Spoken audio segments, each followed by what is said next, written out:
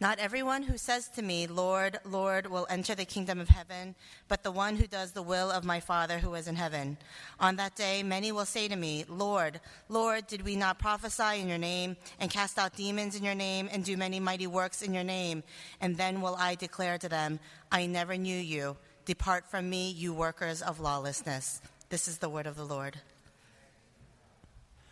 Thanks be to God. Amen. Please join me now in prayer. Let's pray. And Father, now as we have heard your word being publicly read, and now as we ask for you to speak to us in the preaching of the word, will you humble us and prepare us for whatever it is you want us to learn today? Thank you that you guide us with the guiding light of your scriptures, the scriptures that are living and breathing, that is able to speak into our lives, that is able to illuminate who we are and remind us of our identity.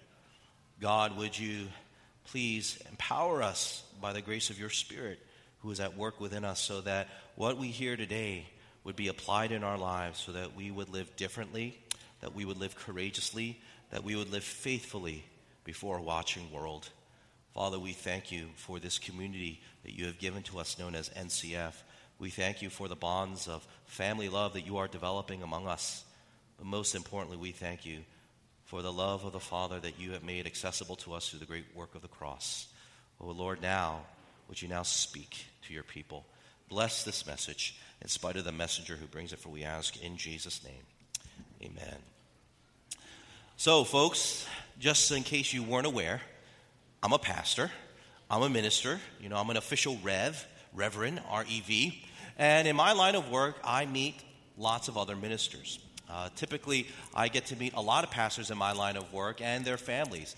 Sometimes I meet pastors who are, much older than I am, and I meet their children who are much older than my children. And whenever I meet a pastor's family in particular, I always like to target one particular person within that family. I always like to go after one of the sons, typically the oldest son, and I always go up to that boy or young man and I say, "Hey, young man, do you ever want to follow your dad in his profession? Do you ever want to be a pastor like your dad?" And almost 99% of the time, their response is, "Heck no." Right? Sometimes they use another H word just to really emphasize how much they don't want to follow their dad's footsteps vocationally. And I'll ask, why not? Don't you appreciate what your father does and so forth? And to which most of them respond, "Well, yeah, I do. But you know what? I just don't feel called to do ministry." That's the typical response I get. I don't want to be a pastor like my father because I don't feel called to do ministry. And of course, me being a little bit of the jerk that I am, I like to respond by saying, "Oh, you don't feel called to do ministry, so you're not a Christian. Oh, how long have you been a non-Christian?" And that always shocks them. They're like, "What? What are you talking about, man? Of course I'm a Christian. I just don't feel called to do ministry." To which then I respond, "That's like saying that you're an athlete, but you're not called to play any sports." We're continuing a new sermon series that we kicked off last week entitled Mets. And no, this is not a sermon series of the best baseball team in the whole world. It's actually an acronym, Mets, which stands for Members Equipped to Serve, M-E-T-S, Mets. And the whole point of this series is to look at the 5 crucial ministries that God calls every Christian to serve as a minister. You see, the Bible tells us that it's not only ordained ministers like myself who are called to do ministry. No, God calls every person who calls themselves a follower of Jesus, every Christian, to minister, particularly a minister in 5 crucial ministries. Right? First, there is the ministry, the personal ministry we have to God, which we're going to talk about today. Then in a couple of weeks, we're going to look at the ministry that God calls us to serve in the church, the local church. Then we're going to look at the ministry that God calls us to serve in our family. Then there's the ministry that we have to the world through our work, our vocation. And then finally, the 5th ministry that God calls us to do is the ministry that we have to the world by serving the poor, freeing the oppressed, and doing works of justice. So, let's start off today by looking at the first ministry God has called all of us to minister in, and that is our personal ministry to God. 3 things I want to share with you this morning. First, I want to talk about what our personal ministry to God is. Then I want to talk about why this personal ministry to God is so important to God. And finally, I want to end it with how we can have this personal ministry to God. What it is, why it's so important to God, and how to get it. Okay, let's jump right in. First, what personal ministry to God is. Now, if you grew up going to church and you hear the phrase personal ministry, you may think that that phrase is simply referring to a ministry in the local church that you personally participate in because you have a personal interest in it or you have a personal burden for it. So, for example, let's say some of you are musically talented. You're very musically gifted. And so you see the praise team. There's an opening here. By the way, we do need another drummer. So if you're good at drums, come join us, right? But typically when you think, hey, I have a personal proclivity to good music and I want to join the praise team. And so we tend to think that if you join the praise team, that is your personal ministry. Or let's say that you are a parent of a young toddler and you want to make sure that your child is well taken care of and well taught, so you volunteer in the toddler ministry. You may think that that participation is your personal ministry, right? Typically, we understand the phrase personal ministry as meaning the ministry program that we participate in the church because we have a personal vested interest in it. But that's not how the Bible understands the concept of personal ministry to God. So let's take a look at our passage so you can see what I mean by that.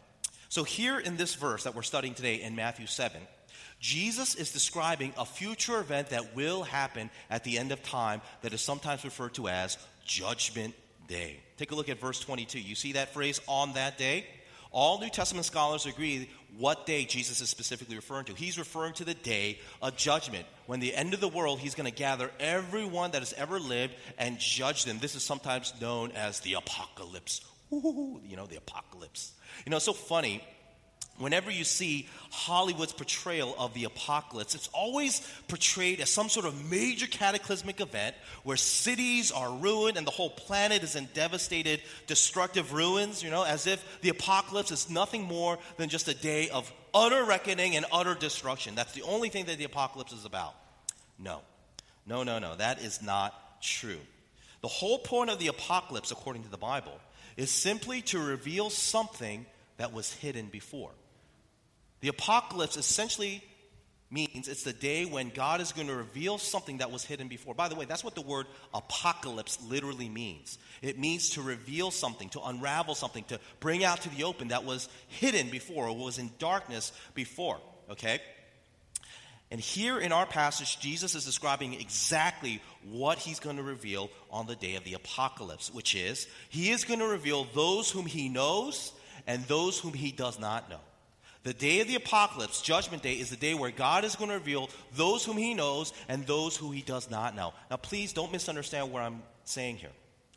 By me saying he's going to reveal to some people that he doesn't know them, does not imply that there are some people who walk on this earth that are complete strangers to God, as if he doesn't know who they are and he has no idea where they came from. Okay? Psalm chapter 24, verse 1 says this, "The earth is the Lord's and everything in it. The world and all the people belong to him." According to this passage and all other passages of the Bible, God is the creator of all, which means he knows every single individual who's ever walked on this earth because he made them.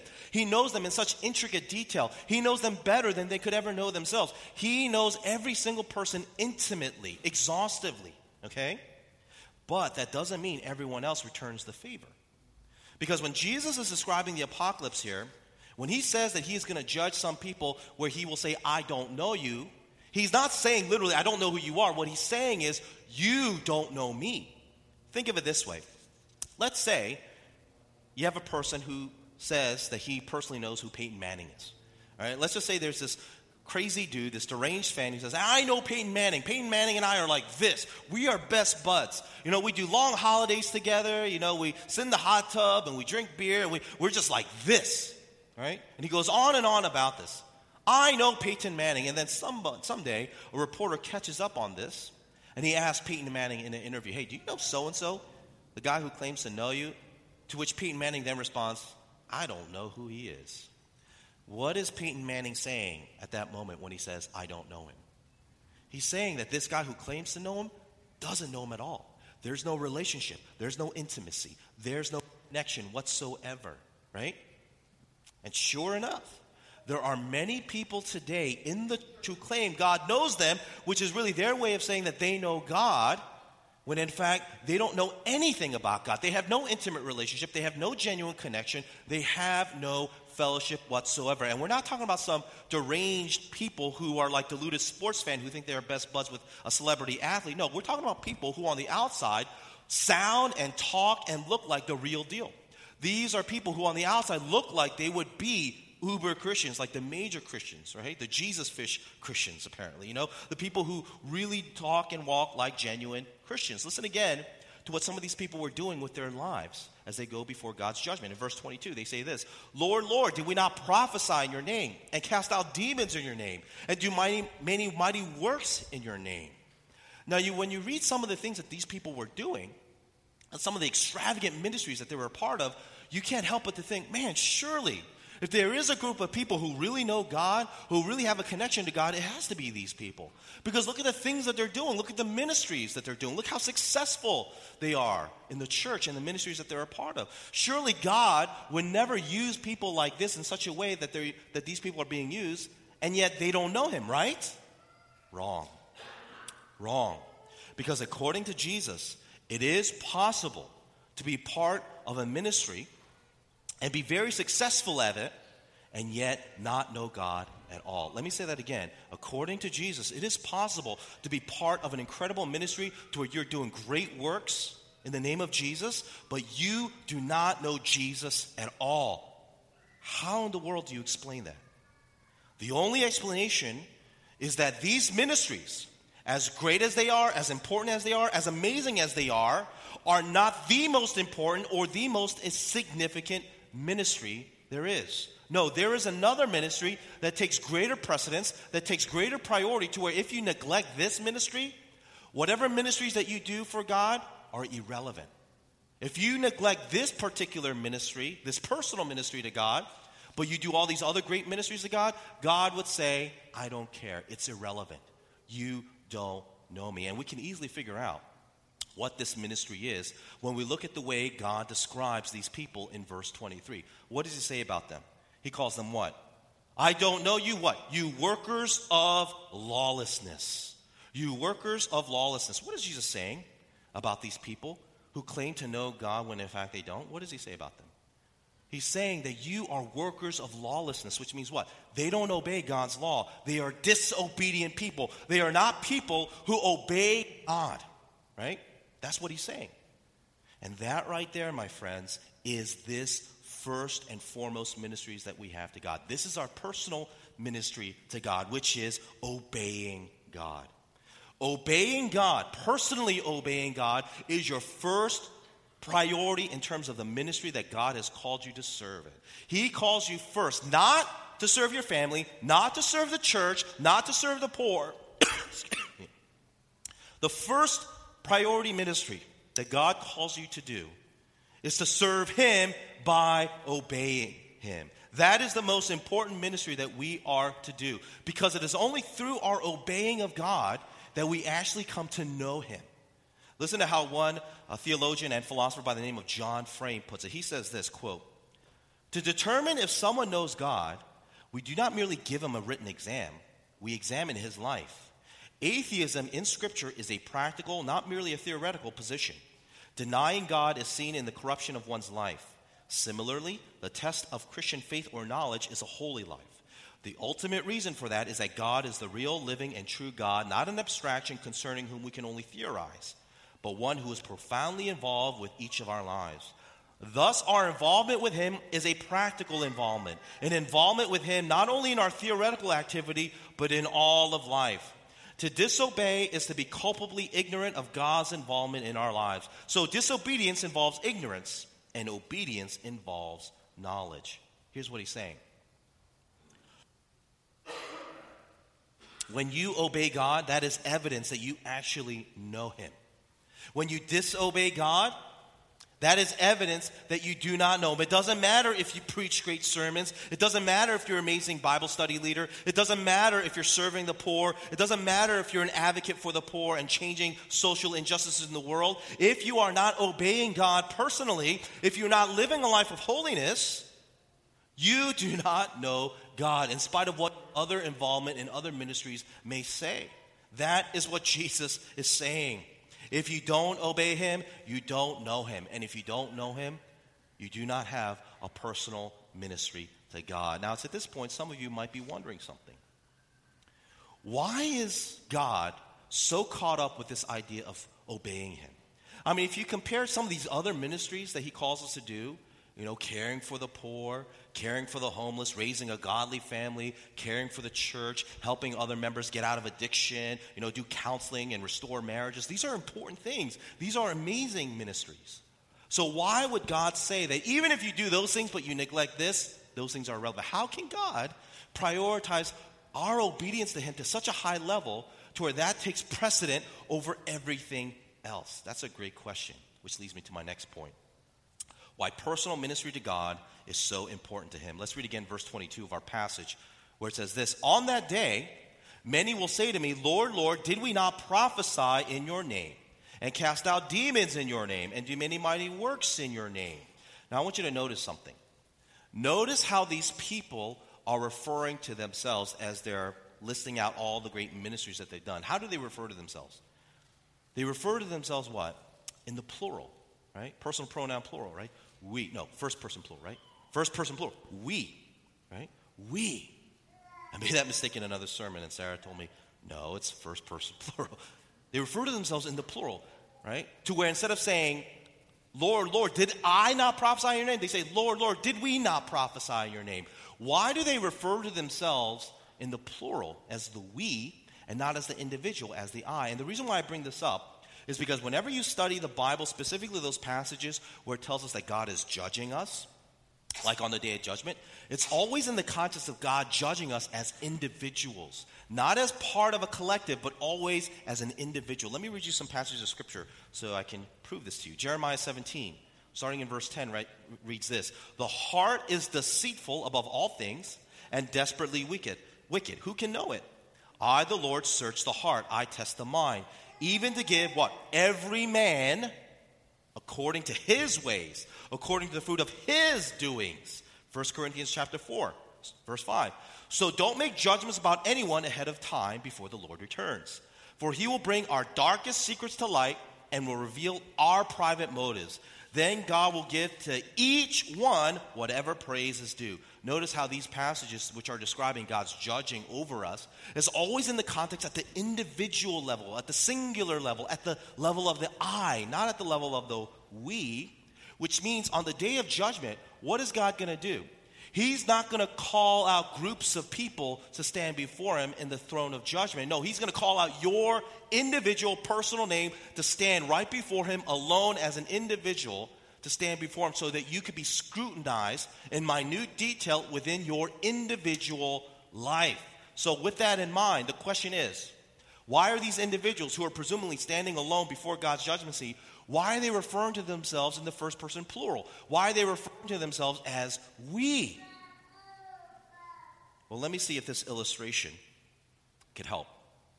If you work for a big company here in the city, maybe a major Fortune 500 company, to where you are just one of thousands, tens of thousands of employees, you are not going to assume that the CEO of your company personally knows you, right?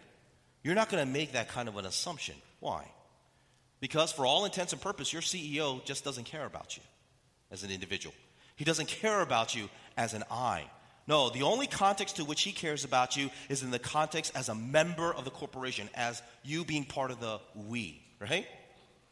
That is the only context that he cares about as far as you are concerned. And the only time the CEO will care about you as an individual is when you do one of two things. Either you screw up so badly to where you become a liability to the company, to where you are a threat to the we, or you are such an amazing employee that you bring profound benefits and become a major asset to the company, to where you promote the we. It's all about the we. It's never about the I. It's all about the collective, never about the individual, right? In other words, you have no inherent individual value on your own terms in the eyes of the CEO. He only cares about you in light of the contribution that you make to part of this collective known as the we, right? And in essence, that is what these people who are being judged by God assume of God by referring to themselves as we. In essence, by calling themselves in the first person plural, what they're essentially saying is, God, I know on my own individual merits, on my own individual terms, I'm nothing in your sight. You could care less. I'm just one of a billion, one of a trillion. I'm just a number to you. But at least I can make sure that I did a contribution to this corporation that you call the kingdom of God. See, I've done my part, God. Let me list some of the things that I've done. I was part of the group that prophesied in your name. I was part of the group that did, exorcism and cast out demons in your name. I was part of the group that did miraculous works like healings and supernatural other kinds of miracles. I've done my part. I fulfilled my little portion of this collective operation that you call the kingdom of God. Therefore, God, can you now receive me? Can I now be a part of your kingdom? Will you now give me value because of my contribution to the we? To which God then responds to them, I never knew you. Which according to the first point really means you don't know me. You see, God is saying to these people in judgment that they are absolutely wrong in terms of how they view him. God is not some cosmic CEO who could care less about you as an individual. No, just the opposite. God cares about you personally, individually, evidenced by the fact that he wants your personal obedience. In other words, your personal obedience is important to him because you are personally important to him. Listen to what James Boyce, a great pastor down in Philadelphia, says about this. He says this, quote, following the Lord Jesus Christ is an individual matter. When we say that discipleship is an individual matter, we are saying that it's something that the individual himself must do. No one else can follow Jesus for you. Your wife cannot be your proxy. Your children cannot read the Bible for you, pray for you, obey the Lord for you. You must do these things yourself. What is Pastor Boyce saying? He is saying that your obedience to God is unlike anyone else's obedience to God. That's why no one else can obey God for you. Because in a sense, your obedience to God is not replaceable by anyone else. That's what he's saying. You see, your individual obedience to God, by its very nature, it's personal, it's unique, it's one of a kind. No one else's obedience to God will be like your personal obedience to God. Because even though you obey the same laws as everyone else, your obedience takes on a different flavor, takes on a different unique delight that no one else's obedience will give to the Lord. Let me give you this example. Let's take one commandment of the 10 Commandments, the 5th commandment. Remember what that is? Honor your father and your mother. This is a command that every individual who walks on this earth has to obey. All of us are commanded by God to honor our parents, right? But your obedience to this universal command is going to be so different, so unique, so one of a kind to anyone else's obedience to that 5th commandment. Because first of all, no one else has your parents but you, right? But you're like, well, wait a minute, I have a brother and sister, they have the same parents as me, and they obey the same law. Isn't that contradicting to what you just said? No. Because even though you may share the same parents, you are different from your siblings, right? You come into this world in a different context. Maybe when you were born, your parents were dirt poor and never got you anything. But when your sibling came into the world, your parents all of a sudden made it rich, and they started showering all these gifts on your sibling. Or maybe, quite honestly, you're not the favorite one. And your sibling is the favorite one, and they get all this love, all this attention, while you just kind of stand off to the side.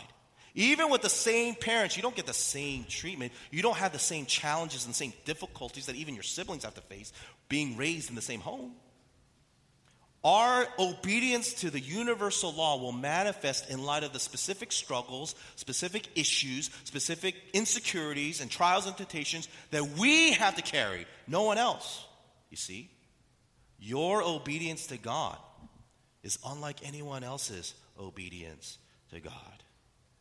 The point is, everyone has to obey God, but not everyone's obedience is the same. What does this tell us? It tells us no one can obey the Lord the way you can obey the Lord. Your obedience is unique. It's one of a kind, which means God takes great delight in your obedience to him that he does not take delight in anyone else's, but vice versa. He takes delight in someone else's obedience to him in a way that is different to yours. This is why our personal ministry of obedience is so important to God. Why it's so precious. Because you are uniquely, individually precious to him. So with all that said, we're left with the question. How do we offer our obedience to God? And this leads me to my final point.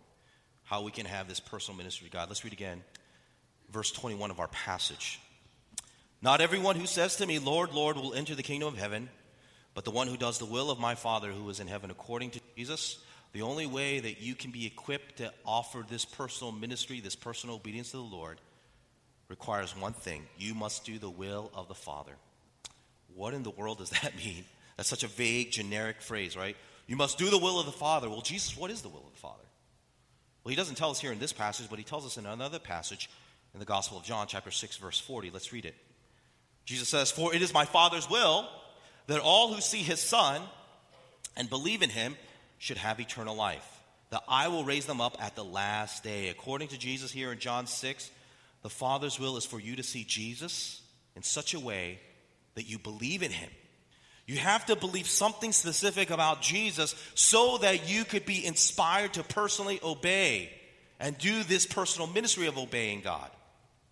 But then we have to dig a little deeper. What does that mean? What do we specifically have to believe about Jesus so that we could have this personal ministry? Let's go to John 3:16. Very standard classic text. "For God so loved the world that he gave his one and only Son, that whoever believes in him shall not perish but have eternal life." That word whoever is a singular participle. A lot of grammar today. Singular participle, right? What is that saying? Whoever believes basically means whichever singular individual believes in him will have eternal life. That's what it's saying. What is Jesus teaching us here? He's telling us, if you really want to have this personal ministry to God, where you personally obey him, you first have to believe that he personally and uniquely loves you to the point where he personally and uniquely died for you on the cross, so that whoever believes in me will have eternal life. In other words, God the Father revealed his incredible, unique love for me, individual, by sending his eternal Son to become a man as Jesus, to be my Savior, which means he came to suffer the penalty of my sins by dying on the cross as my substitute, so that I could be forgiven of my sins. That's the gospel. You know, it is true, Jesus died for the church. But don't let that eclipse the fact that he died for singular you.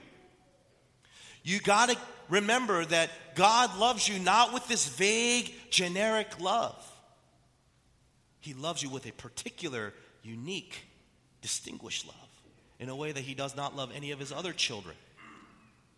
Which means what? It means it gives you such an impetus desire to personally know him, to personally minister to him, to respond in his personal love for you by personally obeying him.